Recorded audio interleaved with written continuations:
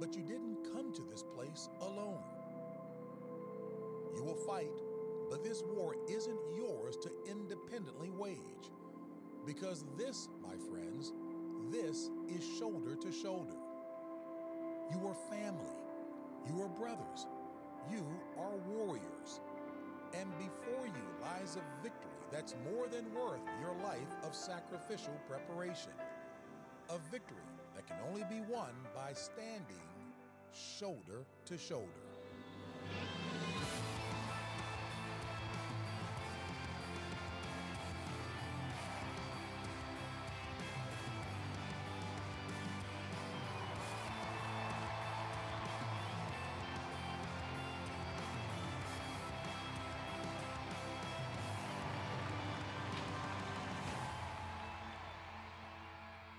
Well, good morning, man. We are so glad that you guys are here today. Welcome to Football Sunday 2020. One of our core values at Hope Church is that we believe church should be fun. We believe church should be fun. Nobody wants to go to a boring church.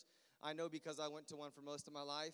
And we don't think anyone should be able to fall asleep in church. We think Jesus is fun. We think church should be fun. And so we're glad you guys are here today. Today we're gonna watch some videos in just a few moments of some of these players that are gonna be playing in the big game today. And we're super excited about that today. We're gonna watch a film today just for a few moments called Shoulder to Shoulder. And the reason why they call it Shoulder to Shoulder is because of this. Because this year, every year, the NFL institutes new rules that will help the players be safe. And it used to be back in the day. I like saying the word back in the day. I don't know how long ago, but back in the day, football used to be a lot tougher. And now there's more precautions and making sure people are safe when they're out there. But there used to be a rule where players could team up together on a kickoff. They can go after one player, and two players could take their shoulders and be shoulder to shoulder and just blast through a guy. It was awesome if you were those two guys. If you were the guy on the receiving end of that hit, you did not like it. It did not feel good. But this year they changed that rule that you couldn't do that because so many players were getting hurt. But as believers today, you and I, we get to live shoulder to shoulder. We need to live shoulder to shoulder with some good people in our life. We need to live shoulder to shoulder with Jesus. And so we're going to bring back shoulder to shoulder just for church today and just for our spiritual gains today. But it doesn't work in football, but it does work in football, but it's not allowed in football. But we should be living our lives shoulder to shoulder. So take a look at this video of some of the players that will be playing in the big game in just a few hours.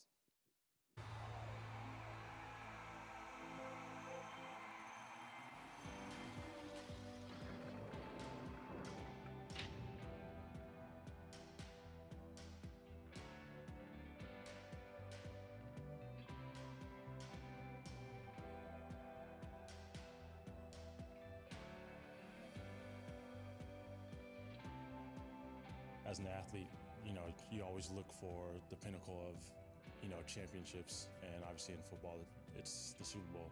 It's surreal being in this moment, being here. I mean, it's what you work for all off season and all year long, and especially with this group of guys and the coaches. They're a special group.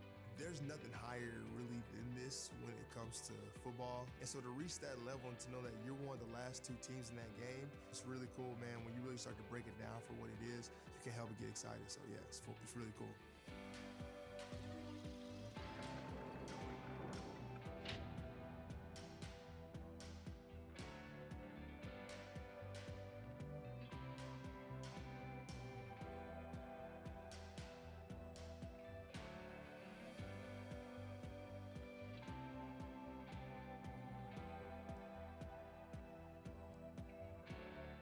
I mean, it's a blessing. I mean, there's no other example that I can say that makes me happier than I get to go to the Super Bowl. Grew up my whole life a football fan, watching the Super Bowl. You always watch it on TV, like, man, that'd be really cool to be there someday.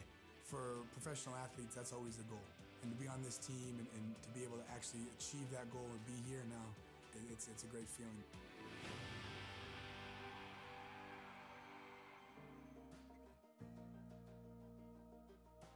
I play football, and there's a very performance-based relationship that I'm in with this team. And the gospel says that we get to walk into a non-performance-based relationship.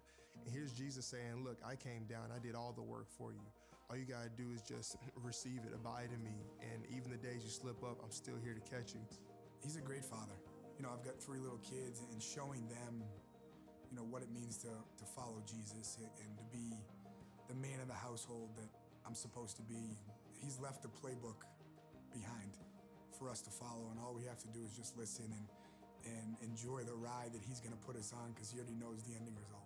I think the biggest thing for me with Christianity and who God is that it's based on his unconditional love and grace. I'm discovering God to be faithful and to be a promise-keeping God. Galatians 6:9, he says, never grow weary of doing good, for in due time you will reap a harvest if you do not give up. So many times the Christian life feels like you're just sowing good things, sowing good things, sowing good things. It's like, man, when am I going to reap the harvest, right? In that time, the devil's throwing all those bad thoughts in your head. He's saying, oh, God's not really good. God's not really fair. No, God is good. Even if my circumstances aren't good, God is still good. I think life is all about relationships, and this relationship with Jesus, it doesn't matter what you've done in the past. With Jesus, it's one of those things where no matter what I do, he's still gonna love me, and that grace, and it's always enough.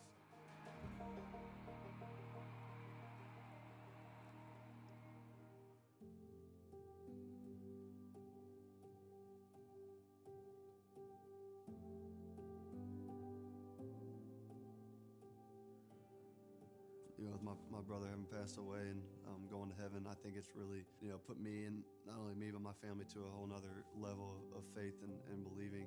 Dove into the Bible more than I ever have just throughout this process, because it's really the only place that I can find some peace, and really just knowing and reading about heaven, and because I know that's where my brother is, and just knowing without a doubt in my mind that I will see him someday, and that really is the only thing that really kind of brings me some peace. I'm not going to the Father because every single time it's like, man, I need this, I want this. Like, I spend more time thanking in prayer now because I'm just like, man, like, I actually just get to be with you. And I know it doesn't even end on this side of eternity. I know that this gets to be forever. The first 8 years of my career was a starter pretty much the whole time. And then last season I got benched. This year I got fired, rehired, fired again, and spent the first 5 weeks of this season on my couch watching football, unemployed. Got a phone call from my agents who, the Chiefs contacted my agents, and he said, hey, Chiefs want you, let's go. Week 16, got a shot to start, played well week 17, and I'm still playing, started and played both playoff games, and I'm gonna start in the Super Bowl. It's really God's showing off. It's actually amazing.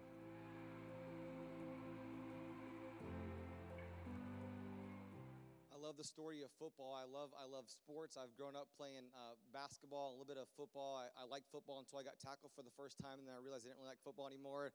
So I was like, I'll just play basketball, and I like basketball, and I play a little bit of baseball, and graduated from high school and played a little bit of basketball in college, and first couple years while I was at Bible college. And I just love sports because sports can teach you a lot. Not only can sports teach you a lot, it can also reveal a lot.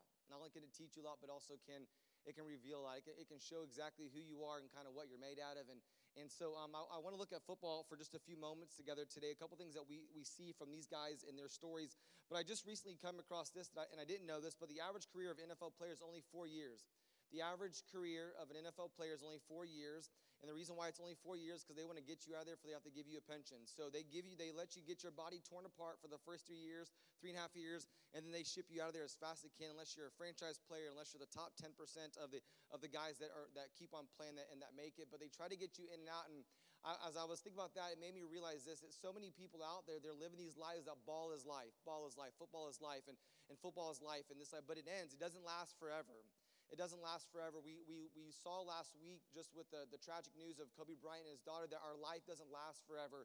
James chapter 4, verse 14, the Bible tells us this in Scripture. It says, how do you know what your life will be like tomorrow? You have no idea what your life will be like tomorrow. No one in this room here today knows what tomorrow, no one knows what tomorrow will bring. The Bible says this: your life is like the morning fog. It doesn't last forever. The Bible says it's here a little bit while, and then it's gone. Or, you take those showers, those really long showers. I know this morning was one of those mornings where you took a really long shower because it was really cold in your house, because you didn't know it was going to be cold, and so you didn't turn your heat on.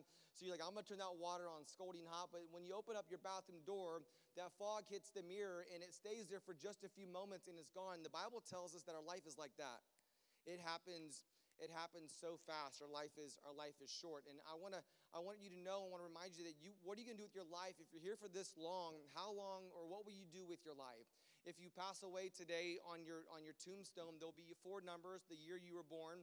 There'll be a little bit of dash, and then there'll be 4 numbers. But the dash between your life is just It's just that big. It doesn't last forever. So I want to give you some coaching tips or some pro tips or some helpful tips that I can give you that will help you make it in this thing we call life. Here's the first thing. Number one is that you need the right team, or you need a team. You need a team of people to run with. You need a team, and you got to make sure you don't pick a losing team. And my team's been losing for a long time, okay? But I'm loyal to them, and you want to be loyal to your team, and your team will be loyal to you. But we need a team. I need a team. You need a team, and all of us in here today, we need a team. The Bible tells in Ecclesiastes chapter 4 that we need some people in our life. If we don't have people in our life and we fall, there'll be no one there to pick us up. We need some people in our life. You need a community. You need some people that support you and surround you. And I was watching the girls up here cheerleading today. I thought, how boring would cheerleading be if there were no bases, right? Bases? I know that's right. And how boring would cheerleading be if there were no flyers? No one brave enough to get tossed in the air and almost lose their life, you know? Like how boring would that be? And how boring would it be if there wasn't that girl that had that big voice that could say, come on, let's go. Come on, let's go. Like how boring would it be if they had no one that could throw their voice like that and everybody was just quiet? We need all kinds of people. How boring would it be if there was no one that could tumble? That would be boring, you know what I'm saying? Like, you can't win states if you don't have no one that can tumble. You know, you need someone that can tumble. You need some people that can clap your hands. You need some people that can voice. And you always need that person out there that they're not the greatest cheerleader, but they are the cutest one. You know what I'm saying? Like, their bow's always right. Their makeup's always right. You need that person on the team. We need a team. We need a team. At this church, we're in a season right now called community groups, and we want to invite you to jump into a community group. You can go to hopewintergarden.com and jump in that. You need some people around your life. I said to you guys last week that the greatest things that have ever happened to my life have been because of people. The best steaks I've ever had have been because of people. The nicest hotels I've ever been at, the nicest golf course I've ever played, they've all been because of relationships. You need some relationships in your life that will cheer for you and push you to be better. This church is a community of people. You know, if you're new to our church, our church is not 100 Windermere Road. Our church is the people that you see in these seats. We're a church. A church is a group of people. It's not an institution. It's not an organization. It's an organism. It's alive and it's moving. We need a team. Here's the second thing that you need. You need a playbook. You need a playbook. Like, there's books out there. There's a lot of books out there, and you can buy them, you can download them, and you can read them on your Kindles. But you need a playbook that will help you, to give you the plays that will help you win. Here's what I know about in this room here today. Every single one of you in here today, you want to win. Well, there's a playbook out there that wants to help you win. I meet so many people, they're going through life and they have a team, but they don't have a good playbook. They don't have the right playbook. They're just going by depending on the week, their playbook changes. Whatever Facebook says, that's their playbook of the day, and whatever Facebook's telling them to do, they'll just do whatever Facebook is telling them to do, and that's their playbook. Or they'll go to the magazine counter, or they'll go to the front to check out at Publix, and they'll see the magazine there. They'll just grab whatever magazine it is, and whatever magazine it is, that's what their playbook. Or maybe that's not their playbook. Maybe their playbook is their friend that heard about something that they're offering to them. I got a message from one of our young leaders in our church, and she was asking me this question today. She's like, "Hey, what do you believe about the zodiac signs?" I'm like, "God created the heavens and the earth." I believe in the sun and the moon and the stars, and I believe in the creator of those things. But you need the right playbook. We live our life by a set of rules and a set of standards. I was talking to a friend of mine the other day, and she was telling someone, she was saying, Wes and Diana, they live by a set of rules. It's called the Bible. We have the Bible's not meant to hurt you. The Bible's meant to help you. And it's a playbook that will give you all the rules, and it'll give you all the plays that you can win this life. From the Genesis all the way to the Revelations, the Bible is set in place to help you make it through life and for you to win. And you all want to win. Grab a Bible. If you don't have a Bible, grab one when you walk out today. You need a playbook. Here's a third thing that I think every single one of you guys you need in your life is you need a coach. You need a coach. I need a coach. We need a coach. Every single one of us needs a coach. The Bible says in John chapter 14, verse 6, that Jesus says Jesus is talking to his disciples. He says, "Hey guys, I'm your coach. Like, I want to be your coach. I'm the way, I'm the truth, I'm the coach, I'm the life, I'm the coach. No one can come to the Father except through me." Like, I want to be your coach. Like, there's a God out, the creator of the universe. He wants to be your coach. Like, and here's the thing about most teams in here today, that there's usually tryouts. But here's what I want to let you know today, that none of you guys have to try out to be on God's team. You just got to show up. You have to be alive. You have to have a pulse. You'll make it. Like, you don't have to be an athlete. You don't have to be the one that flies. You don't have to be a base. You can be whatever it is that you want to be. And God says, you know what, you can be on my You could be on my team, and I'll allow you to, I want to be your coach. I love Kristen today, and Kristen's been coming to our church for a few months, and I'm thankful for her. I think Kristen's husband teaches Kristen the cheers, and then Kristen goes and teaches them to the way too far. Feels like, dude, no, not me, you know. And by the way, girls, we're glad you guys came today. But if the short guy who looks like me, we're not related. So anything he says, I apologize, number one. And then number two, if he asks you guys if you guys have an extra skirt that he can try on for the second service, say no, because I think he may ask you guys that. That's the kind of guy that he is. And so I want to encourage you today. I love Kristen. I don't know what he just said. I'm just going to talk louder than him because I have a microphone, but don't turn my mic off, Rayleigh. But Kristen is a good coach. And we've got to watch her love these girls and hang out with these girls. And, you know, what I know about coaching and what I know about life is a lot of times it's hard for people to accept a coach that loves them. It's hard to accept a coach that it's hard for people to believe that, man, they're really for me. And these girls went to states and they won this year. If you just kind of got here a little bit late, these girls, they won states. And some of them, it was their second time. And I'm super excited about them. But it takes a good coach to get you ready for the game. And I'm here today to let you know that Jesus wants to bring you on his team because he wants to get you ready for the game, because there is this life that we live on, there is an expiration date. You are going to live to the point of your life where there's going to be a dash and there's going to be 4 more numbers. We're all going to live to that point. Every single one of us. The Bible says in Hebrews chapter 9, verse 27, it's appointed for every single man to live once and to die once. And then the end of that, the Bible says there's judgment. And so these coaches in our life, they get us ready for that. But this coach, Jesus, he wants to get you ready. He wants to get you ready for life, because you have an expiration date. I don't know when it is. You don't know when it is. It's just going to end. I got a friend of mine. He has twins, and when they were born severely disabled, and one is 16 today, and the other one died on her 6th birthday. Gone. No one can determine the day nor the hours. I was 13 years old. I was playing basketball with a friend of mine. I got a phone call.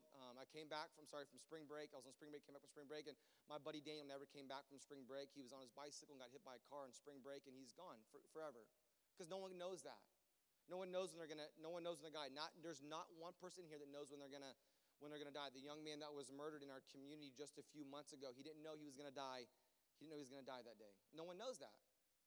But this coach Jesus, he wants to get you ready for the game. He wants to get you ready for the end of life. The Bible says in John chapter 14, verse 6, that Jesus is the way, he is the truth, and he's the life. And so if you came here today, we believe church should be fun.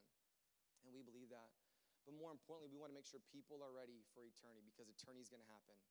We're going to die one day, and the end's going to be here. And we want to make sure that you're ready for that. Well, Wes, what do I need to get ready for? What does all that mean? Well, here's what the Bible tells us. In Romans chapter 3, verse 23, the Bible tells us that we've all sinned. Every single one of you guys are sinners. All y'all are sinners, including me. The Apostle Paul said this: I think I'm the worst sinner. And sometimes I think I'm the worst sinner.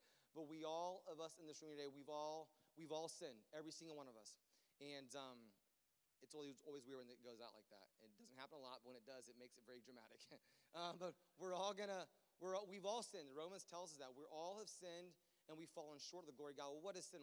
Sin is doing something wrong.